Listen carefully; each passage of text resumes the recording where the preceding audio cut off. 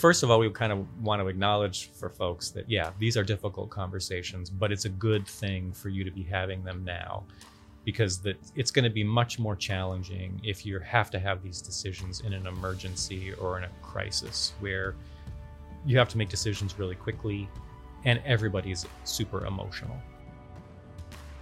I'm Danica Cluth, a grad student living in Fort Collins, Colorado, and you are listening to the Vance Grow Podcast. Welcome back to the podcast. I'm glad you're here. Today, we do part 2 of the Memento Mori series, which roughly translates to Remember You Will Die. Today, I invited Dr. Brian Carpenter of Washington University to come in and talk about a very unique class that he delivers to students. It is, What Will Your Life Be Like When You Are 64? Now, Dr. Carpenter will get into why they chose 64 and the impact that it has on young people. But really, the takeaway from this entire conversation is, can you imagine what your life will be like decades into the future? This is a fascinating and really twisty-turny conversation where Dr. Carpenter explains things about the aging process that you might not ordinarily think of.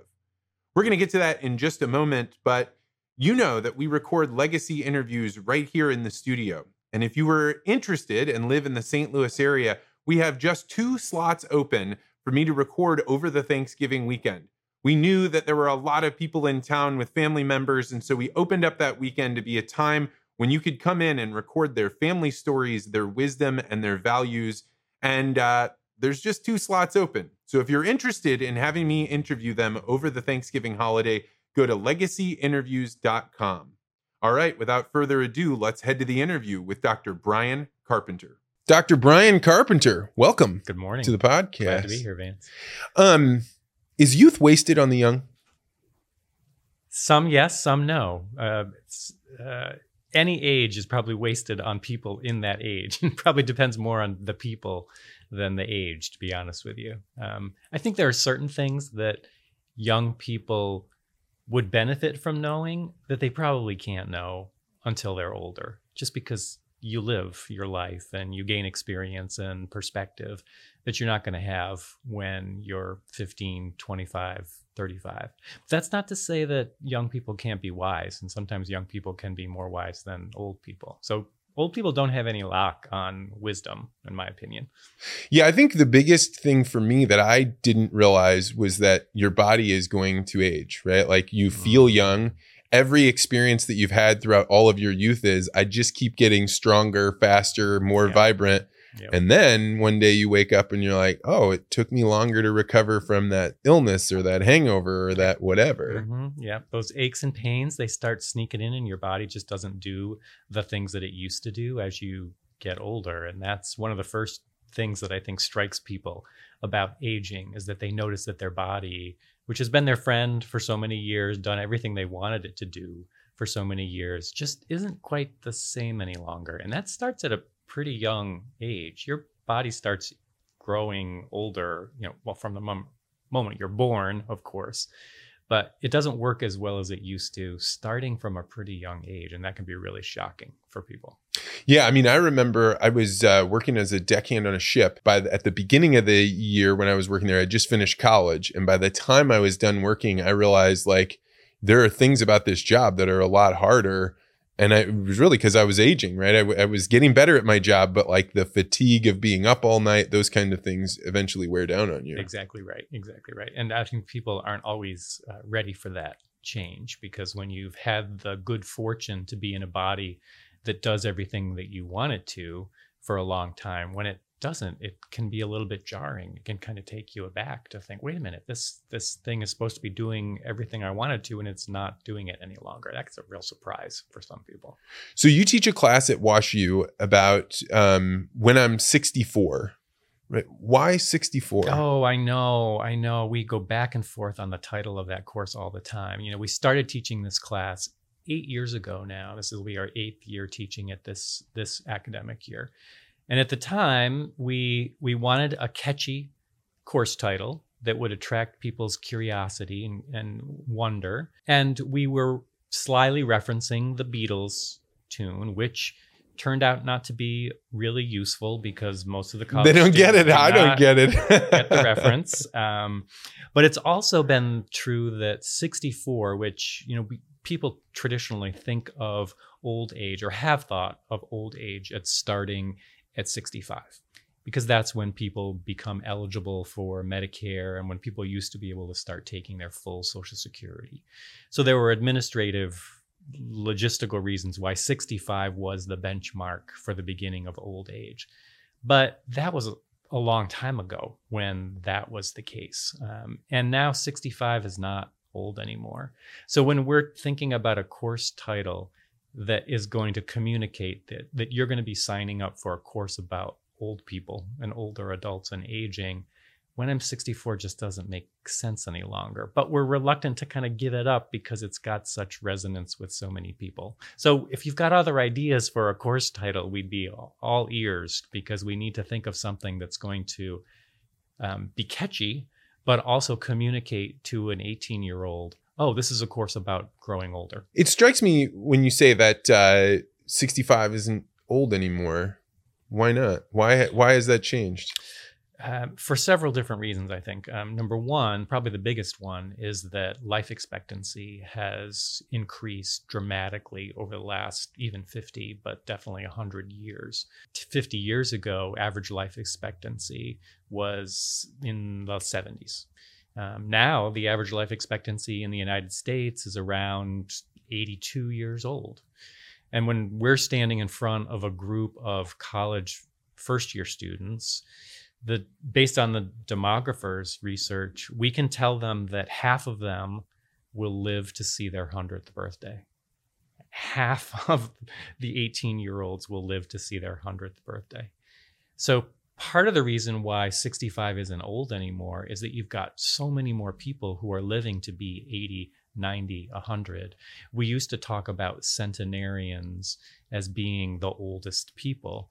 And you're too young to remember this, but there was a segment on the Today Show many years ago where the weather guy, I remember, Willard Scott, yeah, used to highlight people around the United States who turned 100.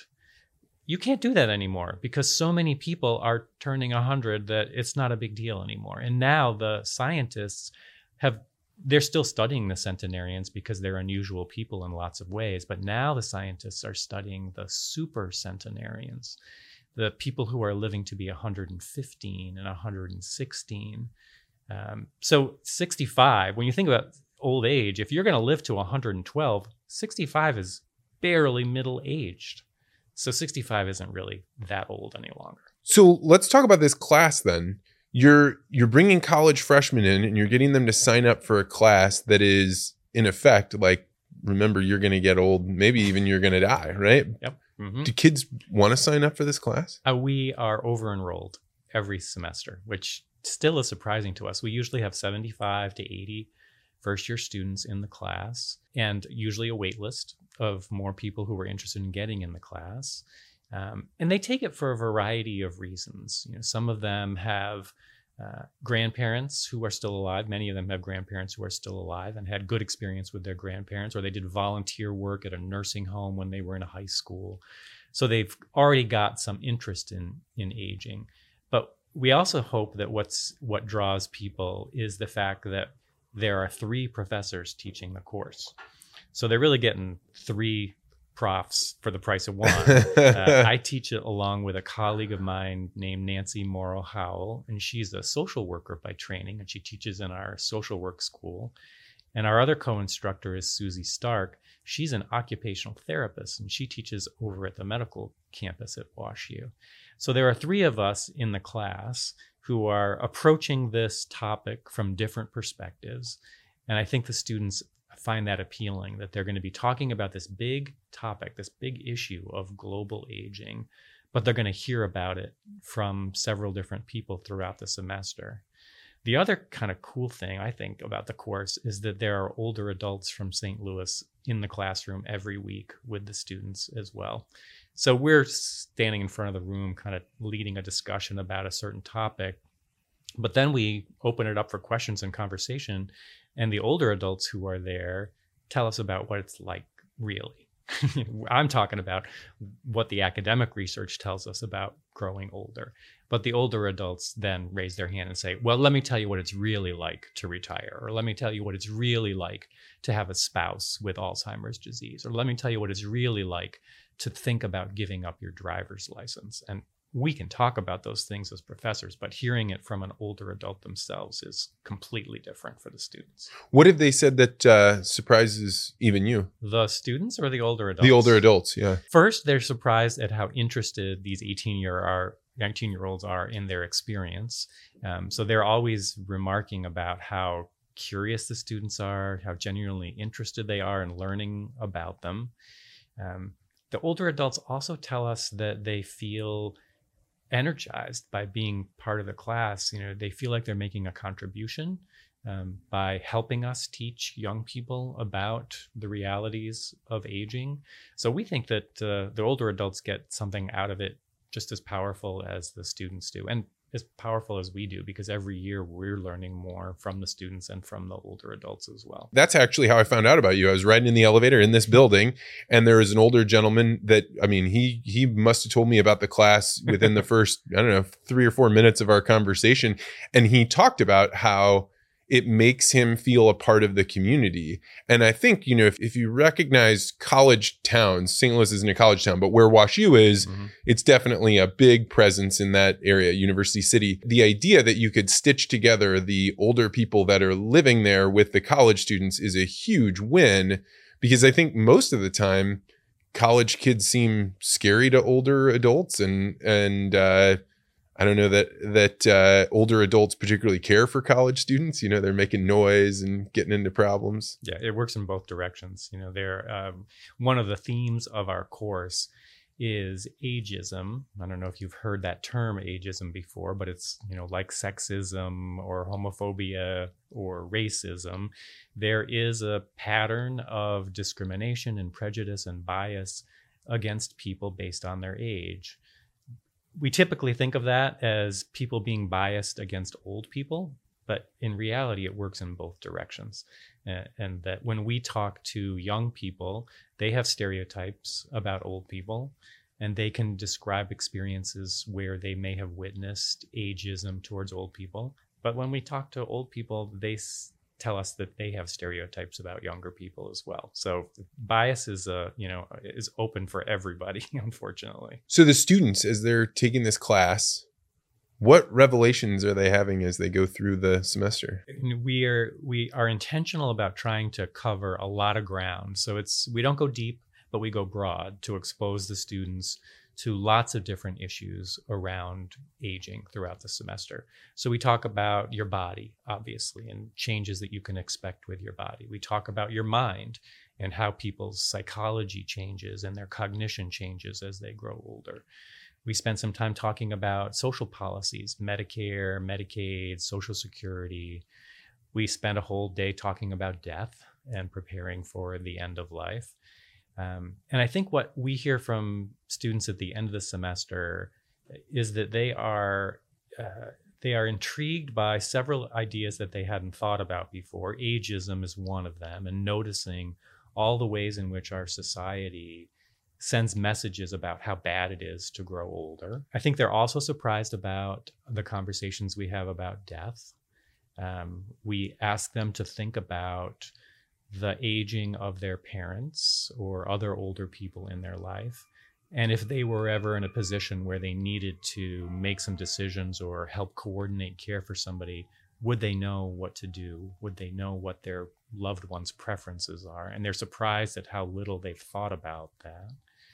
We also have a whole day where we talk about sexuality and sex, and that freaks people out a little bit. It wigs them out a little bit that we're going to have a conversation about sex. And it freaks them out because we're talking about this forbidden topic, but we're also asking them to think about the sex lives of their parents and their grandparents. Yeah.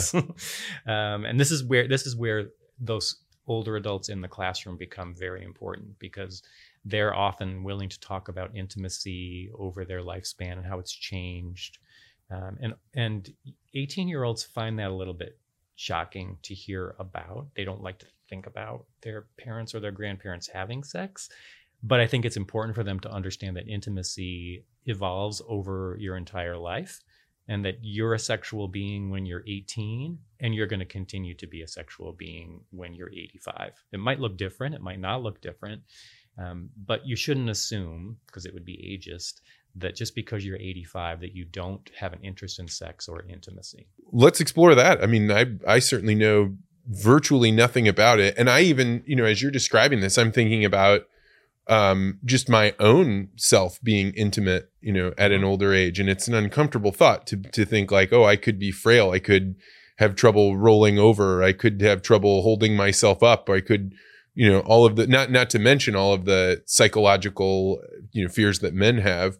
So what are the changes that happen to older adults? You are one step ahead of the game, because you just listed a bunch of things that are on people's Only minds. Because you prompted me to think about it, right? It's not something I thought about naturally. But this is exactly the kinds of things that most people don't consider, is that if you think about arthritis, for example. Arthritis is a very common chronic illness that people develop as they grow older.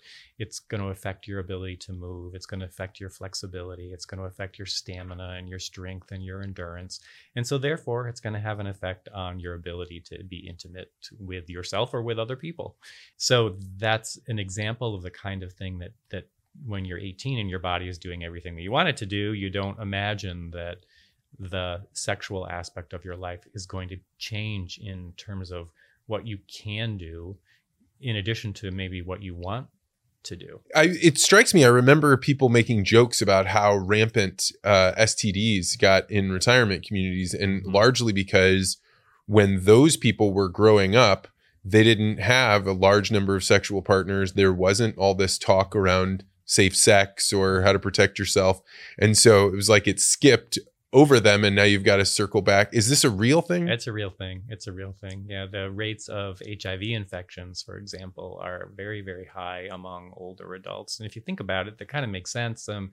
When you're past menopause, you don't have to worry about getting pregnant. So people may assume that they don't need to be thinking about using condoms or protecting themselves in any sort of way. And so you've kind of left the door open for STDs, because people aren't necessarily thinking that they need to be worried about engaging in safer kind of sex practices. Women, they keep up a level of sexual desire as they get older? It's no different for men or women. There's huge individual variability. People who, probably the best predictor of people's interest and activity in sex later in life is their interest in activity in sex when they were younger.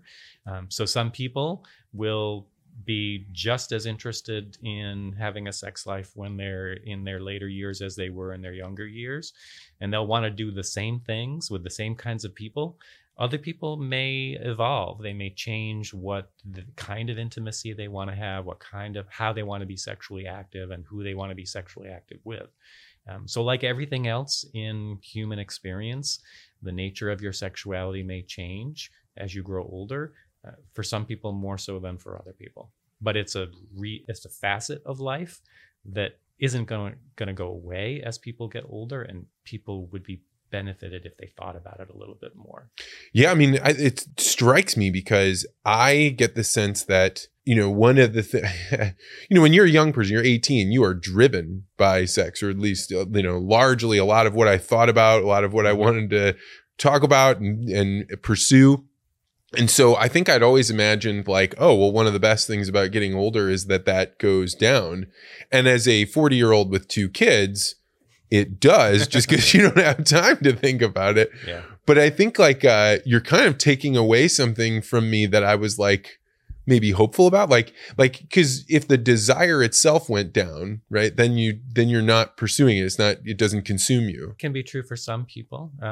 But you might think about it in terms of, this is an overgeneralization, but when you're younger, many people will think about the frequency of sex as being the most important thing, that they want to have a lot of sex. Less attention paid to the nature of the sexual experience, the quality of the sexual experience. And I think there's an overemphasis on a certain kind of sexual experience, that sex means intercourse. when you're 18 or when you're a younger person, for a lot of people, not everybody. But that's, there's a lot of other, you can define sexual activity in a really, really broad way. And I think as some people grow older, their view and their perspective and their desires broaden as well. And they have, hopefully, a more eclectic sense of what being sexually active can look like. Yeah, I think intimacy as you get older, like, really does change, right? It's like your ability to appreciate anything, what you drink and what you eat and the art you look at, because it's not just that immediacy. Yeah. So when you explore these subjects that are deep in their nature, are the kids giggling? Are they like, how do people react to this? You see some giggling, some discomfort when we're talking about difficult topics, whether it's sex or death, for example. Less giggling with death, more serious kind of, but discomfort when you're talking about anything to separate you from from whatever's going on. Exactly. But we also see just a lot of awe, a lot of head slapping, like, wow, I didn't even really know that or think about that. We have a whole day where we talk about money, for example, and the students are shocked to learn about how much money they will probably need to save if they're ever going to retire at some point in their life. So that's they have a negative reaction to that when they think about, oh my gosh, I'm going to have to work so long and I'm going to have to make so much money.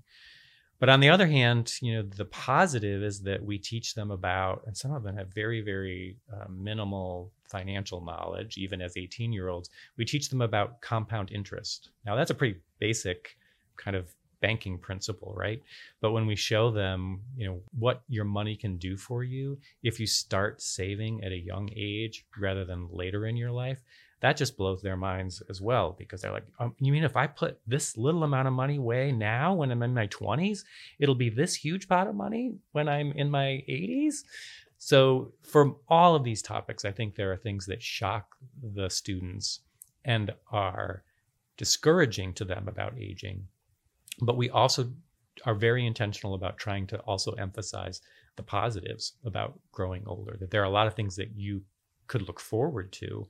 And most importantly, there are decisions that you can make at every age, even when you're 18, that will have long-term benefits to what your old age looks like in terms of lifestyle behaviors, savings for retirement, that there are things that you can be doing that you have control over that can influence the quality of your life when you make it to 80, 90, or 100. I think when we talk about retirement, one of the things that strikes me is like it's this very Western idea in that, you're kind of marketed to by all these institutions saying, you put money away so that way you can retire.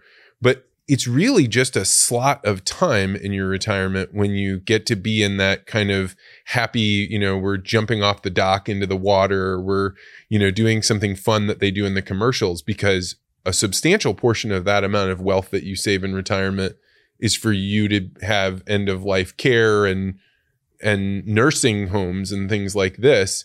But it's like sold to us as retirement is the goal. It's the when you get to walk up to the top of the mountain and you're in heaven. Yeah. And what does that tell you about how you're supposed to be thinking about the rest of your life? That, your life, you can only really start living until you stop working. Well, if that's the message, what does that tell you about how you're supposed to feel about your work life before you retire? I mean, when you think about it, why is our life divided up the way it is now? We front load it with years and years and years of school, where we don't have to, our responsibility isn't really to work for most people full time. It's to learn, to get educated. And then that stops. You graduate, and then you're supposed to enter the second phase where you're working. And you do that for a while, and then you stop that. And then there's this nebulous thing called retirement, where you're neither learning nor working. You're doing this, you have this extended vacation of some kind. Why does it have to be structured that way in these discrete buckets? I mean, we created it, we decided that's how we were going to live, but why does it need to be that way? Why couldn't we have a different model where we go to school for a little bit and then maybe work for a little bit and then maybe not work for a couple of years, and then maybe go back to school again, and then work for a little while, and then go back to school, and then do nothing for a while. Why does it have to be set out in these three big chunks that way? And that's kind of as much of a philosophical question and a sociological question as it is a practical one, I think. Yeah, as I'm cycling through your argument, I start thinking like, well, one of the reasons is if you put a 12-year-old to work, you get in a lot of trouble for that, right? Like we don't, our policy doesn't allow that. But, you think about, I've had a chance to live a little bit in Latin America and in Kenya. And one of the things that you notice is they don't have these hard seasons in the same way that you're describing, right? Mm-hmm. When you become a grandmother, nyanya, like you're doing what you did before, you're just allowed to do it at a slower pace, and people kind of run around you and ask you like, how should it get done? But it's all white to gray to black as opposed to hard stops. Right. Mm-hmm. I think you could imagine many advantages to that, psychological advantages, maybe even social advantages. If people have more opportunities and more flexibility in how they spend their time and what they do with that time. And it wouldn't create this sense of expectation and burden that your retirement has to be this certain kind of thing. Retirement as a construct, as an idea, has been changing dramatically over the last couple of decades as well. And this idea that you're supposed to work and work and work and work, and then you stop, and then you just have this leisure time until you're dead, that's not satisfying to a lot of people, nor are certain groups of people able to do that, for financial reasons or health reasons. That expecting this big chunk of time where you're just going to be, jumping off of a dock into a lake, that's not the reality that a lot of people in our society are even going to be able to have. Yeah. You said a statistic that, kind of makes you clench your fist because it's scary, which is that 18% of baby boomers have less than $50,000 in their retirement savings. $50,000, if you have a leaky roof, could be cut in half. The principal is not going to earn enough interest. You would have to put it in such risky things to be able to even eke out an additional year of savings on that. Exactly. Mm-hmm. And people think about Social Security, sometimes wrongly, as the source of income that's going to support them in their later life. And Social Security was never intended to be a full replacement for somebody's income after they stopped working. It was supposed to be a supplement to people's savings. But when you don't have when your society is not structured in a way that allows people to save, or people aren't able to save because they're living paycheck to paycheck and they just don't have the extra cash to put into savings, then you're creating a situation where they're going to get to later life and they're going to rely on this pot of money in Social Security that's not going to be sufficient to support them. Yeah. So I watched some of your lectures the other day, and I will say that I think you are literally the best Zoom lecturer I've ever seen. You're an excellent in person, but with Zoom, I found myself having to stop what I was doing because I was just trying to play it and do other work. Yeah. And I would be like, wait, I've got to go and watch this. So I would highly recommend going and watch it. But one of the things that you brought up about Social Security and these other programs was when they were created, the actuaries said, look, half of everybody will be dead by the time was it 62? Mm-hmm. And so they're at 61.8, half of the people are going to be dead. So why don't we just set the retirement age here and we know it'll pay off? Right. Mm-hmm. So many of our social policies were created for a demography that doesn't exist anymore. These were social policies that were created 50, 60, 70 years ago based on what our population looked like then in terms of the age demographics and the age breakdown. Now we have a world that looks completely different, and yet we haven't changed our social policies to keep up with those demographic changes. So something's going to need to change because those policies aren't working the way that they did for us decades ago. Yeah, the other part of this was not only are people living longer, but so many more of them are living longer, right? And when you show your graphs that are, look at how the baby boomers, not only were they a big generation, but they also are living 20 years longer than their family. The implications on this are so hard to grapple with, because I think ageism becomes a real situation when you're a young person sitting there saying, look at how much money we're funneling to the older people to keep them alive, to keep them in healthcare, whatever that is. And yet that's going to be by far the larger voting group than most younger groups. So there's going to be a crazy tension here. Yeah. And I think it's unfortunate that it gets framed as a tension, that it often gets framed as an us versus them, that it has to be a zero-sum game, that, if we take care of old people, we have to lose something else. And I don't think that's the right way to think about it for a couple of reasons. One is that I think there are alternatives that we could think about from a policy point of view and a financial point of view that wouldn't necessarily mean that we have to sacrifice something for a younger generation in order to support the older generation. I think the second more important thing is that old age, being an older person is the thing that we all aspire to. We all want to be old someday. I mean, you know what I mean, right? This goes. So when people have a birthday, and they like complain about getting older, I'm always like, well, it beats the alternative, right? Exactly. And that is, it's either death or you get old. Those are the only two options you have. Exactly. And so if we all want to get old rather than die, we create this contradiction in people's heads if we construct a society in which people feel negative about older adults and aging. Because if you're 20 or 30 or 40 and the idea you have about growing older is mostly about decline, disability, dependence, it's going to be terrible, then you just set yourself a trap, because one day you are going to be there. So if your expectation is for only negative, terrible things in old age, then eventually you're going to be part of that group that you are biased against when you're younger. This is the only human characteristic that we will all grow into.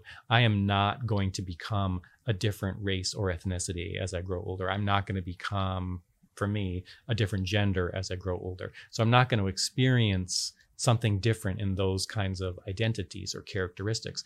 But I will be an old person someday, knock on wood. I hope to be an old person someday.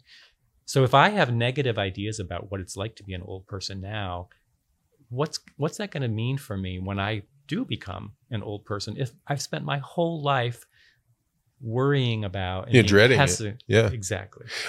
When I was a kid, so I went to this preschool that was connected with a nursing home. And that had good benefits to it, because I didn't have a grandmother that was growing older, so I got to see older people.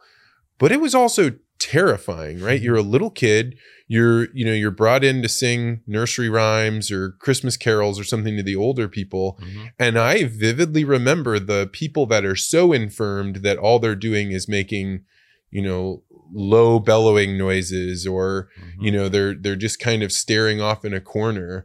And that to me was what growing older was. It wasn't until I got out into the world that I saw something different. How should you prepare little kids to see what old age is if you don't have grandparents around? Yeah, that's a fascinating experience. What do you think the people were thinking who built that, who wanted you to spend time with these old people? I think that it was the nature of a small town, a little nursery school and a retirement. And I think that for many of the kids that attended that school, particularly when it started, they were going to see their grandparents. Mm-hmm. And so I think there was some sort of thought about hey, we're connecting mm-hmm. older to younger.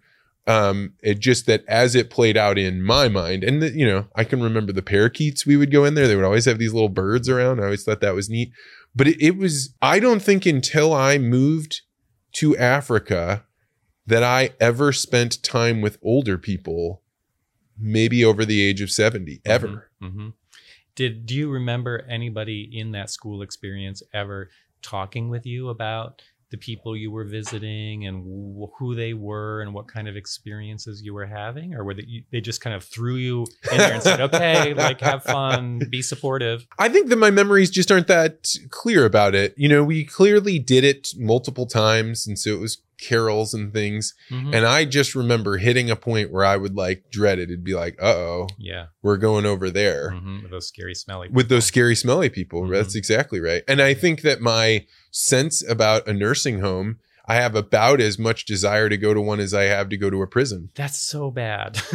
This is an example of a maybe well-intended intergenerational program trying to bring two generations together, but without the right kind of context and explanation and support. So it's just going to reinforce a lot of bad stereotypes, unfortunately. It's entirely possible that there are people that ran Noah's Ark that'll watch this episode. So my experience at Noah's Ark daycare was very good. I agree with you. Like, I think that for my own daughters, I want them to have experience of older people that I had later. So my mentor is 103 years old. I met him when he was in his 90s, and he was one of the sharpest people I'd ever met. So getting old like Pete would be the great gift of a lifetime. In fact, I think everyone wants to be like Pete because he has what they call Pete's orphans, right? These are young people that maybe didn't have an older person. He takes them into their life. He taught me how to eat properly and to have good manners and to do all the kinds of things that I wasn't going to pick up from my parents. And so, how do you get to the place of being like Pete?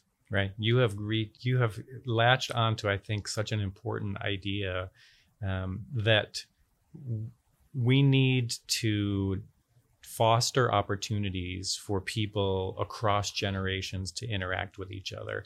And it shouldn't be focused just on taking preschoolers to nursing homes, because that's fine, but those are very, very narrow, homogeneous groups that you're introducing to each other. So what you missed was having the opportunity to see the diversity of older adults and the many different ways that people do grow older. You saw one kind of old experience. You saw people who were more dependent and maybe even had some dementia or cognitive problems. But you didn't get to meet people like Pete or other people who were experiencing aging in a different way. The other thing that I think is revealing about your story is that why didn't you have opportunities to meet people in their 60s or 40s or 30s? We when we talk about intergenerational activities or programs, we tend to think about very young people brought together with very old people. But our society is multi-generational, and really the more beneficial thing, I think, would be to make sure that people are exposed to people across the entire lifespan. Preschoolers should be talking to 40-year-olds, to 30 to 60-year-olds. That's the nature of our society. But your example is a great one of how we put people into these boxes, these generational boxes, but we don't really encourage ways for them to interact. You interacted with your parents, of course, and maybe and your school teachers. But when was the last time, at your age now, you said you were in your 40s?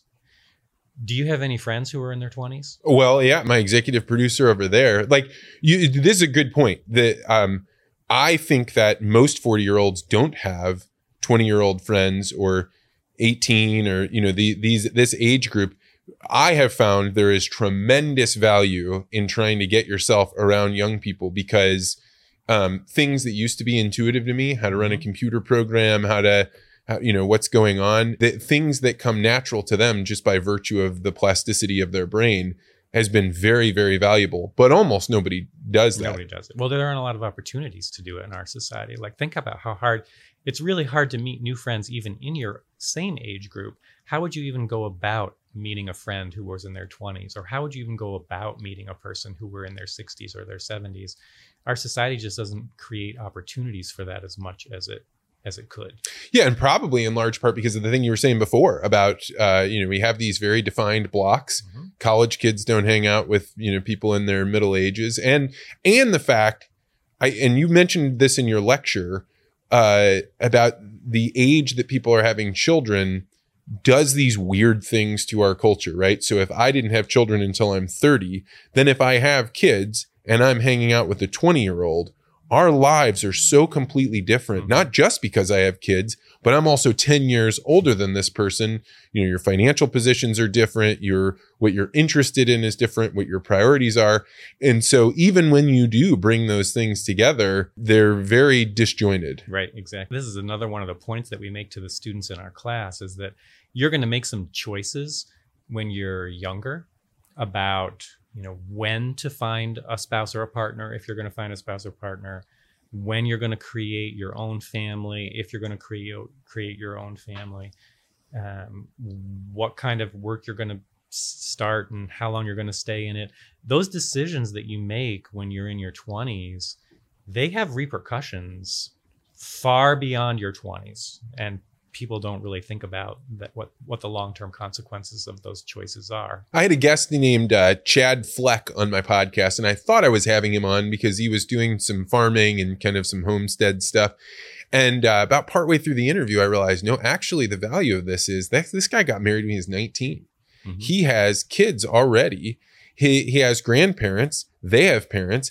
His grandparents are likely going to be great-grandparents. Mm-hmm. And I realized I don't actually know anyone that has children that are going to have great-grandparents. And that would have been much more common before, not because people age longer, but because they had children so much earlier. Exactly right. And I think you're going to see more of that again, that you're going to have multi-generational families that we experienced in the United States 100 years ago. And now they're going to come back, but for exactly a different reason, the one that you pointed out. Part of your work is teaching, but another part of your work, you do counseling, where you work with people that are saying, hey, mom and dad are getting older. How am I going to handle this? How does somebody find you, and what do they find when they're looking for you? It's usually word of mouth. You know, people just hear about the work that I do in my clinical practice and say that, you know, they talked with me or knew about me and had a conversation with me, and people just call when they're experiencing some sort of transition in their life. I will say that it's as likely to be the middle-aged people who contact me as their parents, because sometimes it's the parents who are understanding that they're entering a new phase of life and that there are some challenges that they hadn't anticipated before, and they want to be more prepared, and they want to talk about how do they have those conversations with their middle-aged kids. You know, older parents who say, I want to make sure that I get my will in order, my advance directive in place, and I want to sit down with my kids and tell them about what's important to me, so that if I'm ever in a medical situation where I can't express my own wishes, I want them to know what I want, because they're the ones who are going to probably make decisions for me. And I've tried to talk to my kids about that, and they shut it down. They just don't want to hear me talking about myself getting sick. The kids shut it down. The kids shut it down. It works both ways, because sometimes it's the parents who shut it down. But it's, in my experience, it's just as likely that it'll be the middle-aged generation who shuts down the conversation too. So I travel around, I speak with a lot of ag audiences. I'm invited to talk about succession, and a lot of that to be, you know, how do you negotiate that we're going to hand something down? How much of it needs to remain the same and how much can change? Mm-hmm. When I'm there, most of the time, it's younger people saying, I can't get dad or mom to turn the reins over to me, or I can't get them to have this conversation because they think I'm trying to kill them then. So what you're saying is surprising to me, that there are older adults that are saying, no, it's the other way around. Yep. Mm-hmm. Yeah. No hard and fast rule. I think, you know, it's another one of those situations where it really just depends on the family. And, you know, families are very different from each other in terms of the history, the power dynamics, how people talk about things, what's an okay thing to talk about, what's a not okay thing to talk about. Families are super different from each other about all of those rules. So I think it can work in either direction for people. What advice can you give someone about how to get their kids to be willing to think about death? Yeah, so we have a couple. Well, first of all, we try to reinforce the idea that the conversations are important. We don't want to minimize how difficult they're going to be for some people, because these are hard, important things to talk about. I mean, money is a difficult, touchy subject for a lot of people, just like sex is for younger people. So first of all, we kind of want to acknowledge for folks that, yeah, these are difficult conversations, but it's a good thing for you to be having them now, because it's going to be much more challenging if you have to have these decisions in an emergency or in a crisis where you have to make decisions really quickly and everybody's super emotional. So first of all, we tell people, great, it's so good that you're thinking about having these conversations now. Now, how do you get them started? And we've got tips for people about how to introduce the topic, how do you raise the issue, how do you frame it in a way that communicates to the person, whether they're an older parent or a middle-aged person, that you're bringing this up because you care about them and you care about your relationship with them. And you're trying to be thoughtful about them by having the conversation early so that it's not going to be more challenging if you have the conversation, if you wait and have the conversation later. So we try to help them see the benefits of having these kinds of conversations sooner rather than later. And then we give them some practical tips about how to do it. Like, you don't want to, for example, you don't want to have like a sit down with everybody in the family on Thanksgiving for 5 hours where you think you're going to hash out every last thing. That's just not a good strategy. So we give them some practical tips about how to bite off little pieces of this a little bit at a time. So what are where are the first pieces to bite off? That's a question that we might ask the family as well, is like, is there one particular topic where you're feeling some urgency right now? Maybe it's related to driving safety, for instance, or maybe it's related to inheritance or property, or maybe it's related to healthcare decisions. They had a friend who went into the hospital and had a bad experience with some medical care that didn't work out well, and that scared them and thought, oh, maybe I should talk to my kids about this because I wouldn't want that same thing to happen to me. So different people come to this to want to have this conversation for different reasons, and that's usually the place to start. Is what has happened recently to you or in your family that got you thinking about having this conversation? And that's where we should start. Oh, that's fascinating, right? I think about, I'm very capable of having conversations with just about anyone except for my parents, right? When it comes to your parents, all of a sudden saying something has a meaning that could last forever. Like the I can't take that back, or if they interpret this the wrong way, the implications could be, life altering or in some way. Right. This must be the stress that other people feel. Yes. Mm-hmm. That, and I think that they understand that these conversations come with a lot of backstory. There's a lot of history. And people have been in their family for decades and decades and decades, and that's a long time for patterns to emerge, roles to... Yeah, who's the responsible child? Who's the not responsible child? And all that stuff plays out in these conversations. So yeah, they can feel a little bit like a time bomb for folks because of all of those possibilities. When you think about aging for yourself, are you frightened of it? Not frightened. I have, to be honest, mixed feelings about it. And I think my work in this area has helped me to have mixed feelings. And I think that's a good thing, to have mixed feelings. To go back to our course for a minute, when we first started teaching the course, our goal was to make 18-year-olds excited about growing older. And that really didn't happen. And we were a little bit naive to think that was going to happen. Now we have a more realistic and measured goal, which is to help 18-year-olds understand that aging is going to bring some challenges, but it can also bring some joys. And there are things that you can do to prepare for it. And if you don't like what aging looks like right now, you can change it. It can be up to you and your generation to make aging different. And so if that's what I want my students to believe, I need to believe that too. And I think I do. I think I understand that there are going to be some inevitable challenges about growing old. You're not going to have the same body that you had when you're 90, that you had when you're 20. And you're going to need to accept the reality of that and still appreciate all the things your body can do, but maybe try to be more flexible about what you're asking of that body and accommodate the changes in your body. And that's true of every facet of yourself as you're growing older. So I'm not afraid of growing older. I hope I'm more knowledgeable about what might be ahead and have started to plan for that and approach every birthday with the a more open-minded attitude about the things that are changing, and being willing to shift how I think about life and myself in life and my relationships and my living situation, everything about my life, just trying to be more flexible in the face of some very real challenges that people are going to experience as they grow older. That's just the reality of it. What changes over the last 10 years have you made as a result of learning what you learned? I'm trying to have friends of all different ages. That's one thing that I've tried to work on, not very successfully because it's hard. I'm still trying to figure out how to make that happen. But I've talked to enough older adults who had very narrow social networks, where they got to be 85, 90, and their friends are all dying. And so what they have is this shrinking pool of friends who are all the same age, and the same thing is going to start happening to all of them.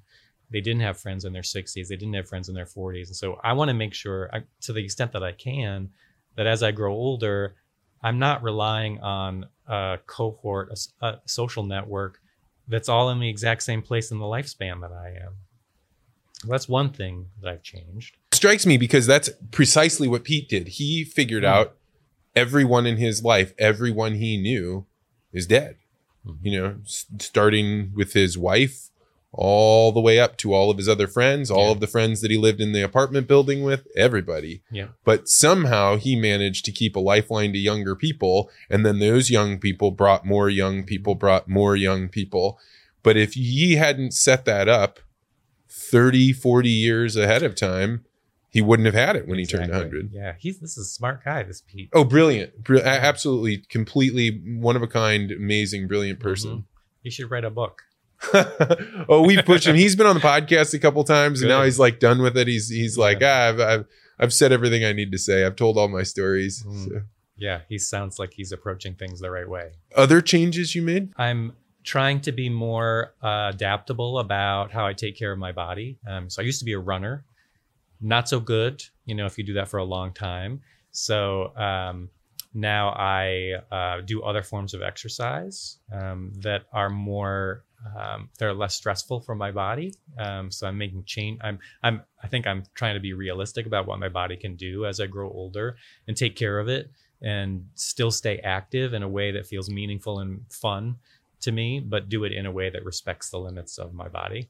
So when we had our first daughter, we took them over to a family friend's house, and the couple is maybe in their mid 60s. And I noticed that the dad, he could get up and down off the ground so easily. It was like just getting up and down and picking up the baby. And I came home and told my wife about this, we were talking about it. And she was like, yeah, it's one of those transitions. She's a physical therapist where she says, you go from realizing that the muscles that you're trying to put on, or these people trying to take testosterone and things to keep their bodies as big as they can, ultimately becomes an impedance. And the way that you stay younger longer is like flexibility, is the ability to get up and down and move around. But nobody tells you this, right? It is not a part of popular culture to say, the thing you really want when you're in your 40s is the ability to reach down and touch your toes and get out of bed without hurting yourself. Exactly. I mean, I'm already worried about who's going to cut my toenails. They're starting to seem farther and farther away from me every year. But you're right. It's that flexibility, the stretching, the strength, the balance. That's the stuff that's going to be more important for you. One of the things that I've been concerned about, because a long time ago, I heard that, your creativity goes away as you age. In fact, I have some friends that are doing really high-end mathematics, and they basically burned everything down in their 20s because they said, after I'm 20, the odds are that I'll get some new idea is virtually zero. Is that true? It's complicated. First of all, it's complicated because creativity is kind of a mushy concept to begin with, right? We typically think of creativity as, our artists, the painters, the authors, the musicians. And that's one way of thinking about creativity. But is it any less creative for you to go home today and open up your refrigerator and figure out, I need to make dinner out of what's in there.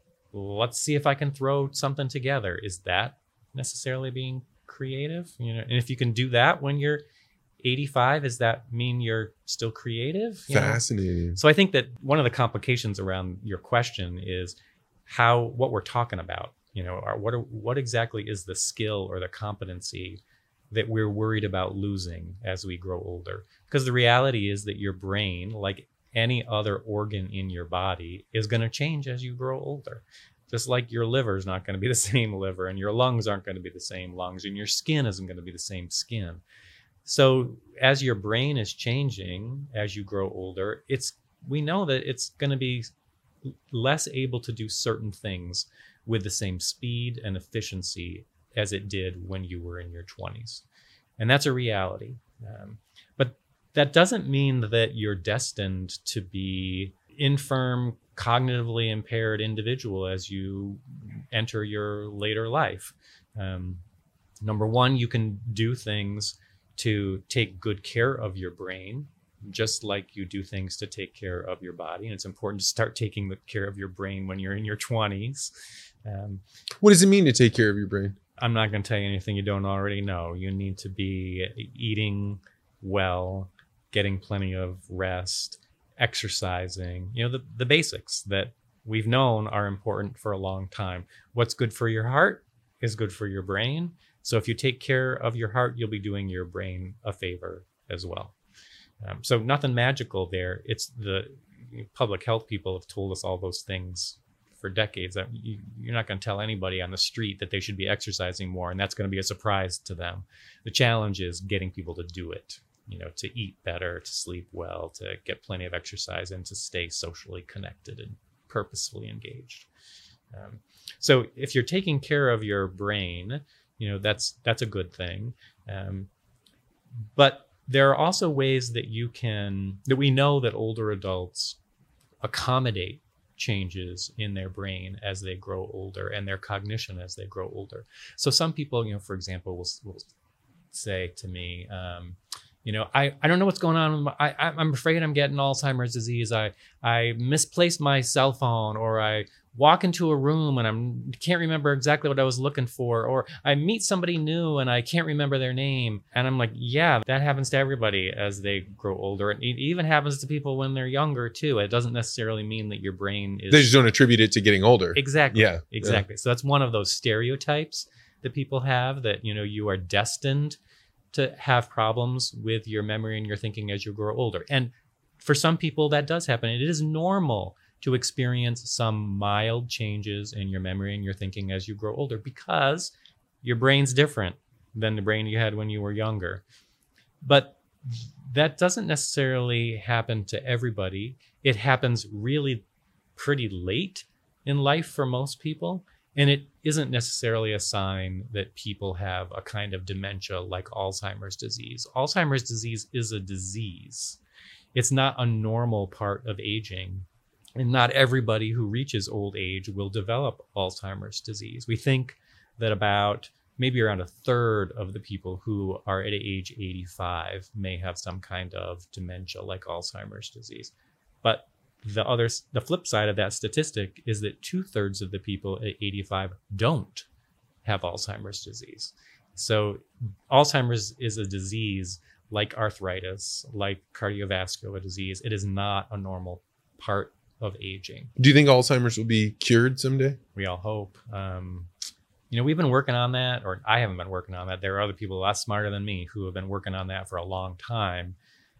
Are we closer? Depends who you ask. I mean, we haven't had a treatment breakthrough in decades. I mean, there was a new medication that was just approved last year by the FDA, but that got scaled back. Now it's only available under very limited circumstances for a very narrow group of people. It's not even clear whether it's beneficial or how beneficial it is.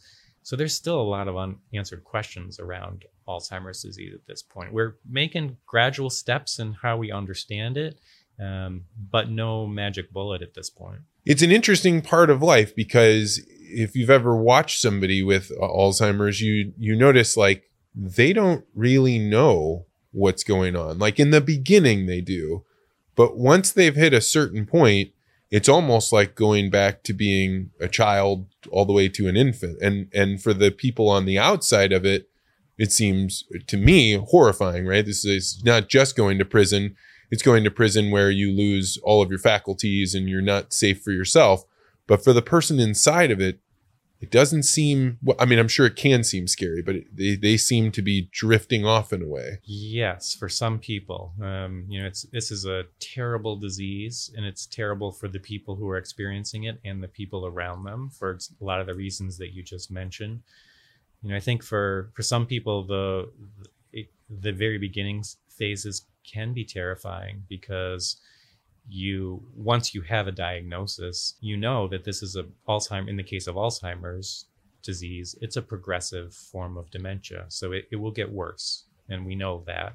We don't know how quickly it will get worse for any one person or what they will start to lose in what sequence. That's hard to predict for any individual, but we know a little bit about what's going to be coming down the road. And the specter of that can be extremely discouraging for people and depressing for people. How does somebody get a diagnosis of Alzheimer's? Our diagnosis of Alzheimer's disease is a provisional diagnosis. So it's a tentative diagnosis because the only way we can diagnose it definitively now is with a biopsy, by looking at brain tissue under a microscope. That's the only way to know for sure that a person had Alzheimer's disease.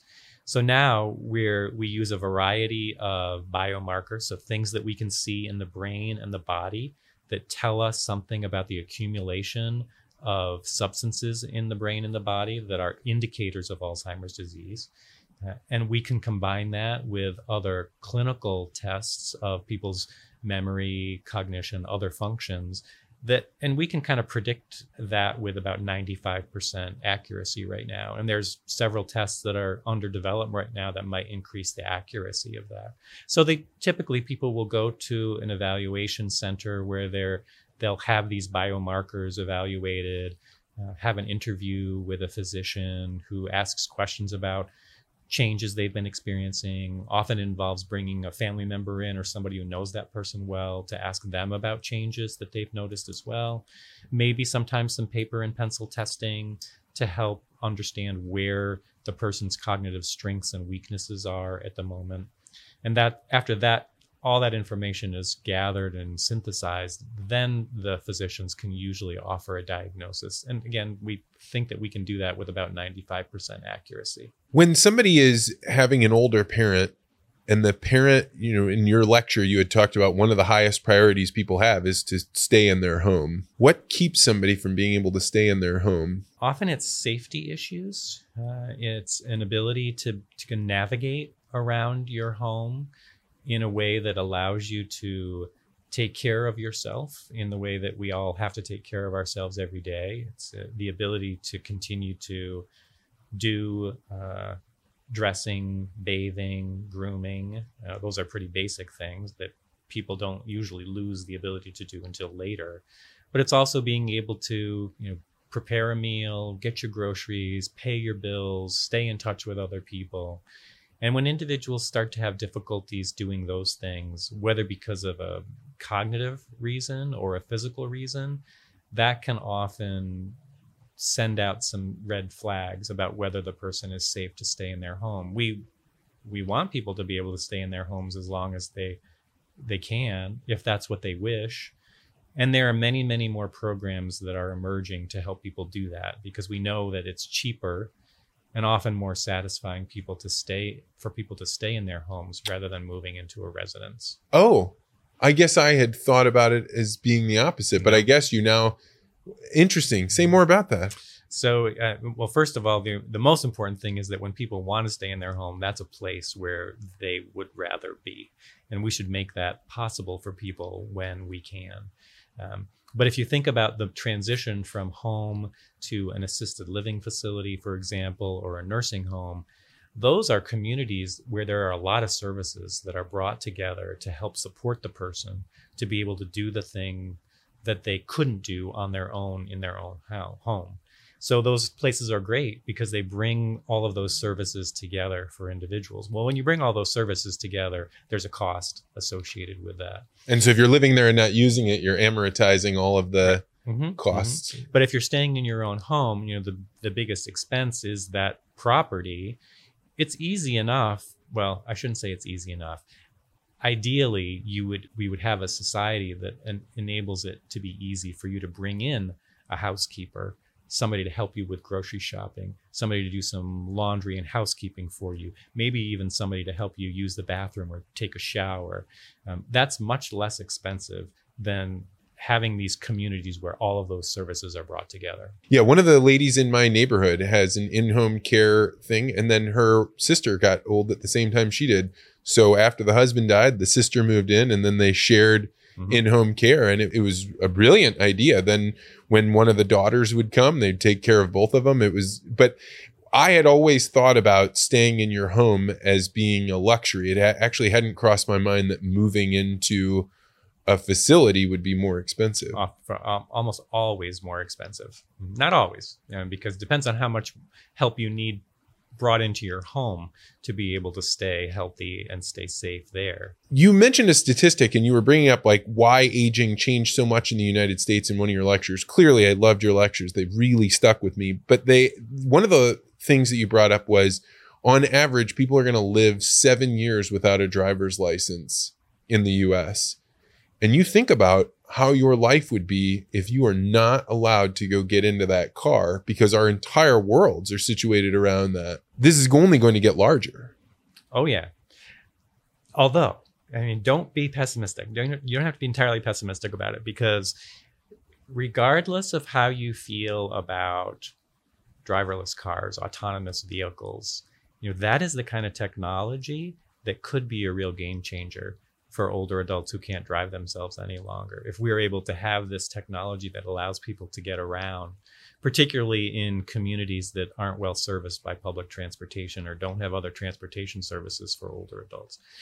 That's one of the things that I like about some of the ride sharing companies that are out there now, is that I know a lot of older adults who are using them to get around town, because they may be driving themselves, but maybe they'll just go to a few places during the day where they feel safe with their driving. But if they want to go to the symphony at night, or they want to go visit some friends who live further away, then they'll pick up the phone and call a ride share, and then they don't have to worry about feeling nervous about being on the road at 9 o'clock at night when maybe their vision isn't as good as it used to be. So I think there are some services and programs and technologies on the horizon that might help us deal with that transportation issue. But here again, we created a society here in the US that isn't well serviced in terms of dealing with transportation challenges that people have. If you live in a rural area or a suburban area even, often your options are pretty limited in terms of alternative transportation. So you're right. If you have to give up your car,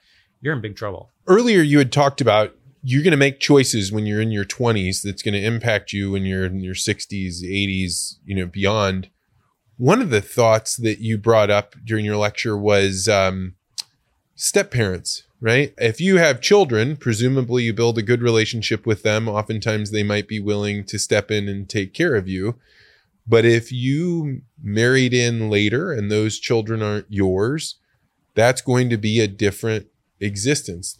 Talk about that. That was surprising, but seemed very real for a lot of people. Yeah, I think your example is of one kind of family where there's an original family, but that family dissolves and maybe gets reconstituted in another structure.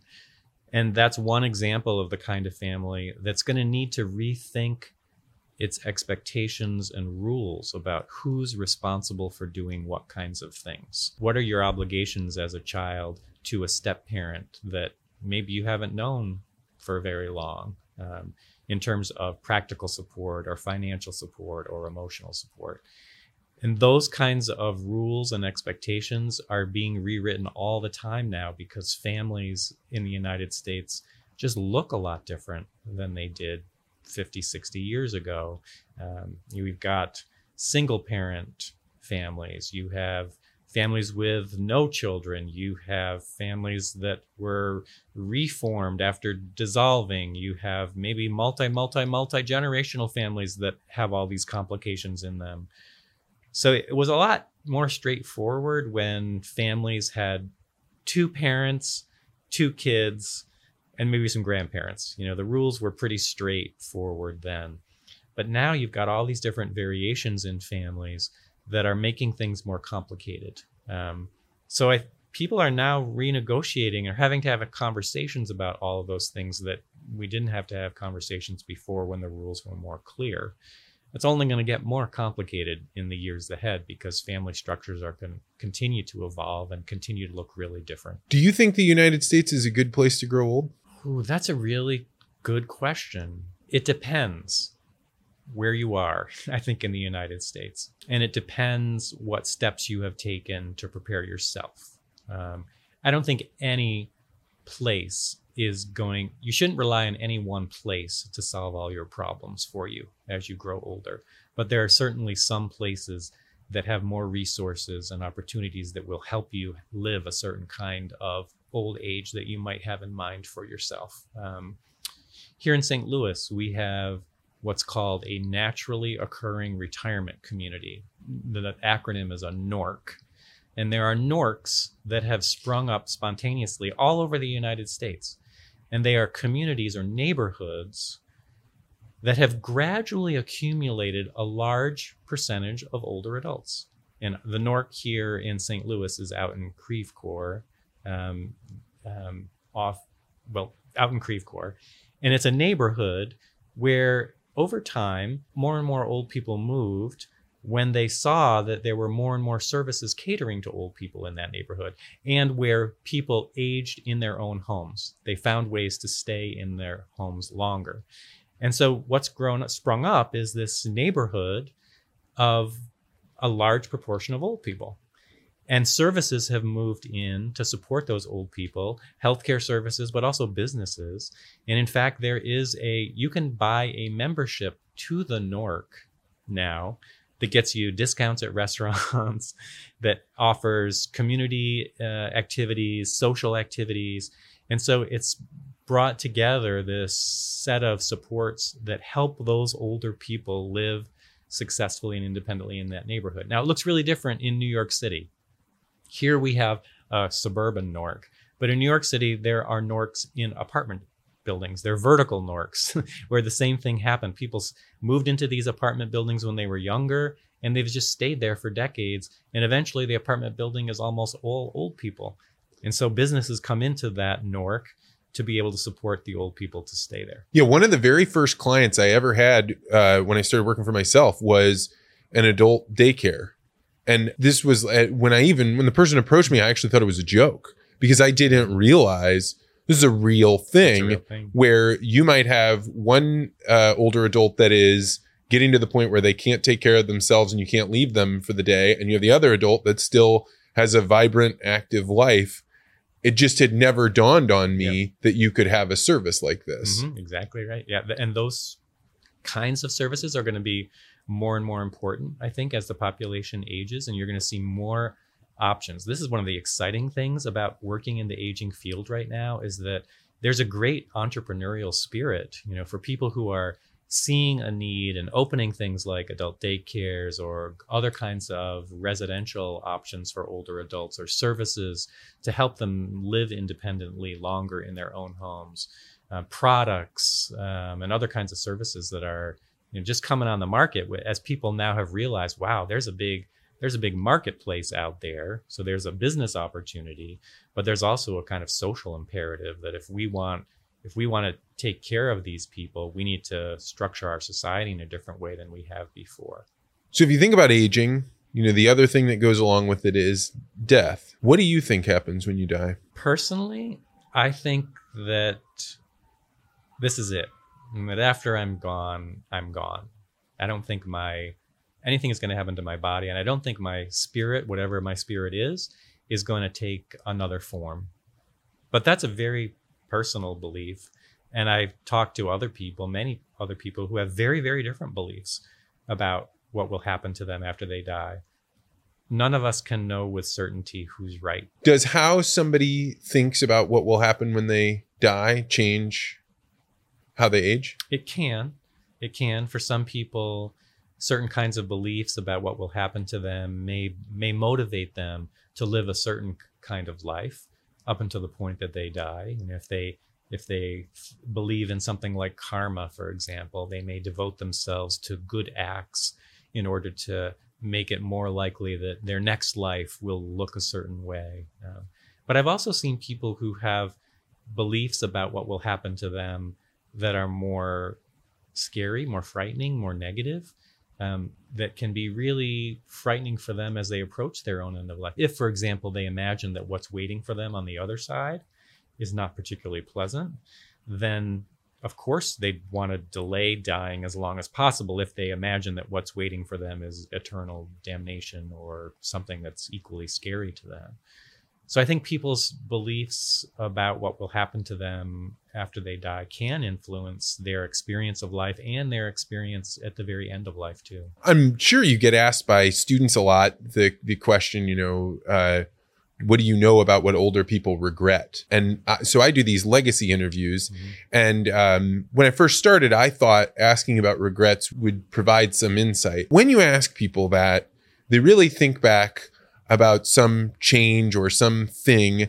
What I've ultimately discovered is the best question to ask, and be interested to hear your answer on this and what kind of where it takes you. But is the question, what was the most difficult lesson to learn that was the most valuable to know? Mm-hmm. Right? Which is close to regret, mm-hmm. but it's not the same thing, because that's like, hey, if you learn a lesson, it just took me a while to get there. Right. Mm-hmm. Do you have an answer? Does one come to mind so far in your life? What was the most difficult lesson to learn that was the most valuable to know? I can think of one, but I can't say that I have really put the lesson into practice as much as I wish that I had. I think I'm aware of the lesson and I know it's important. Have I actually done anything about it? I think so, but I'm still working on it. And it's a lesson about being less afraid or less concerned about what other people might think about me or what I'm doing. And I think that when I look back on my life, there were moments when I should have just done it. I should have just gone there, or I should have just talked to that person, or I should have taken that risk or done that thing. But something held me back. And the lesson that I'm trying to learn is to not be held back, because at least in my belief, I'm only going to live once, and I'm not going to get back tomorrow back. So why not make today and the next day as rich and as fulfilling as possible? And that means I may need to take some risks and do some things that will feel uncomfortable. But when I look back on those things, it's probably not going to be a big deal. And in fact, it may actually make my life better in the long run. I find that actually to be a very common lesson that was really difficult for people. And it's striking for me because to a fault, I don't have that, right? Mm-hmm. To the extent that I really don't care what other people think, to the position that it helps. But I've noticed that people, when they hit, I don't know how old you are, but when they hit about 65, that's when that lesson clicks in, and they bring that up a lot, right? Yeah. That there were so many things in their life that they knew was the right thing to do, or they wanted to do this thing, but they were very worried. And then when you probe it, you often find they weren't trying to avoid any one person's thoughts about them. Yeah. It was kind of like, what will people think? And it seems real, but when they then reflect on it, it isn't. Yeah. Do you find that people have regrets in their older years? Do they talk about regrets? No more so than younger people, I don't think. Really? I don't think so. Fascinating. I don't think so. Yeah. I mean, maybe you've got more years and more experiences to regret, so maybe just like the pot of possible regrets is bigger by the time you get to be 75. And you have maybe more time, you've had more time to reflect on your life, and it's in a different perspective than when you're 25. But I mean, I spent a lot of time with college students, and they can tell me a lot of regrets that they have in their life, even though they've only lived 25 years or so or less too. Yeah, I probably day to day had more regrets as a young person than I do as an older person. And the older person is just because I'm not as impulsive as I once was. So you lower the number of regrets you have if impulsivity isn't the thing driving you. Or maybe you make different decisions that you have less to regret because of the decisions that you make differently as you grow older. So this concept that we're doing this series on, memento mori, remember you will die. What does that strike to you? Is this something that plays in your head very often? Without sounding too morbid, I'd say like constantly, really, every day. This is, one of the areas that I've been interested in for a long time, and we're doing some work here in St. Louis that's focused on end of life and the value of people reflecting on their mortality, and what good that can bring to people. To do that, to be aware that your days are limited, and how to take that as energizing rather than, them enervating, that this is an idea that can propel your life forward rather than paralyze you. So yes, I think about it all the time, because I do believe that when people are willing to engage with the idea of their mortality, that it can have some psychological and practical benefits to people. How does somebody engage with their mortality? Slow down. I think that's the first step, because if you think about your calendar, you think about your day, do you have time today to pause and reflect? Maybe not. But thinking about the end of your life and what your life has meant, it deserves some respect, that kind of reflection. But we have a hard time building that into our day-to-day life because we're busy and we've got a lot of responsibilities. So the first step is being intentional about the process, committing to time, whether it's to read or to talk with other people or to take a walk with the goal of thinking about life and thinking about death. People need to make that happen, and that needs to be an active process, because it's not just going to happen naturally unless you get thrown into a situation where you're confronted with death face to face. And that will happen to everybody eventually, but why not do it on your own time and do it on your own terms?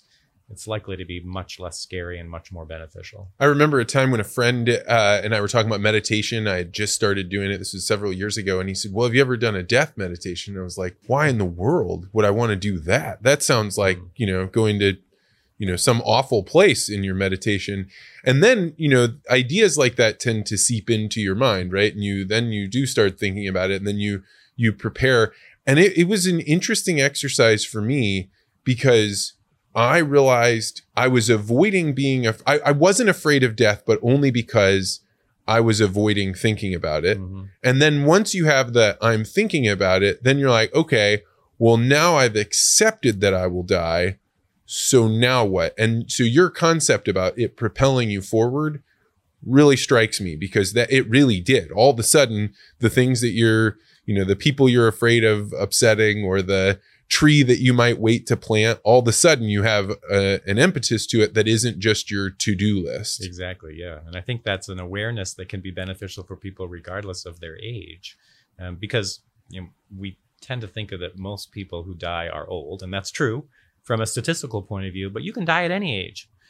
So why wouldn't it be equally important for an 18-year-old to contemplate their mortality as an 85-year-old? And how do your students react to the day of death in your school? Mixed. Some people are a little bit caught off guard by it and a little bit frightened by it, because they haven't been shown that you can actually talk about it and think about it without it overwhelming you or getting really depressing or really sad, and that there might actually be something good about it. So we approach it in a very gentle way to encourage people to contemplate this idea in a way that we're asking them to contemplate lots of different ideas. We don't make a big thing about it. It's like thinking about other parts of your life as well. And we hope that there's a little bit of that process that is destigmatizing and maybe a little desensitizing to people, that they have an experience where they think about death, think about their mortality in a way that doesn't overwhelm them or swamp them or make them feel really, really sad and depressed. And having come from that experience, they can say, oh, this is something that I can talk about, and it's kind of interesting, and maybe there's something valuable in continuing to think about it at different parts in my life. Well, Dr. Brian Carpenter, this has been an amazing conversation. I'm so glad to have met a guy on the elevator that pointed me in your direction. And if people wanted to learn about your work here in St. Louis, where would they go to do that? I run a research laboratory at WashU, and if you Google my name and Washington University, it'll get you there eventually. Well, I found you in a matter of seconds, so you're not a difficult man to find. Good. Well, thank you for coming on. You're very welcome, Vance.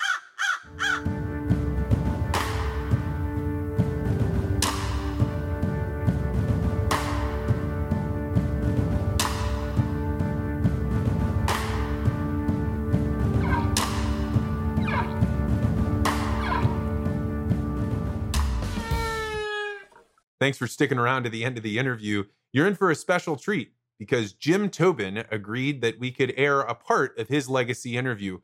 In this clip, you'll hear him describe what it was like when he was a little kid and he decided he wanted to run away from home.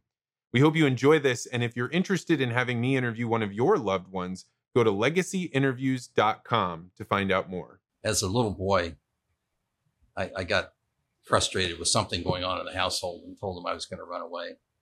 And as I was walking out the door, my dad yelled, "Don't forget your boots." And they found me several hundred yards away, stuck in the mud. So I think that's the last time I ran away.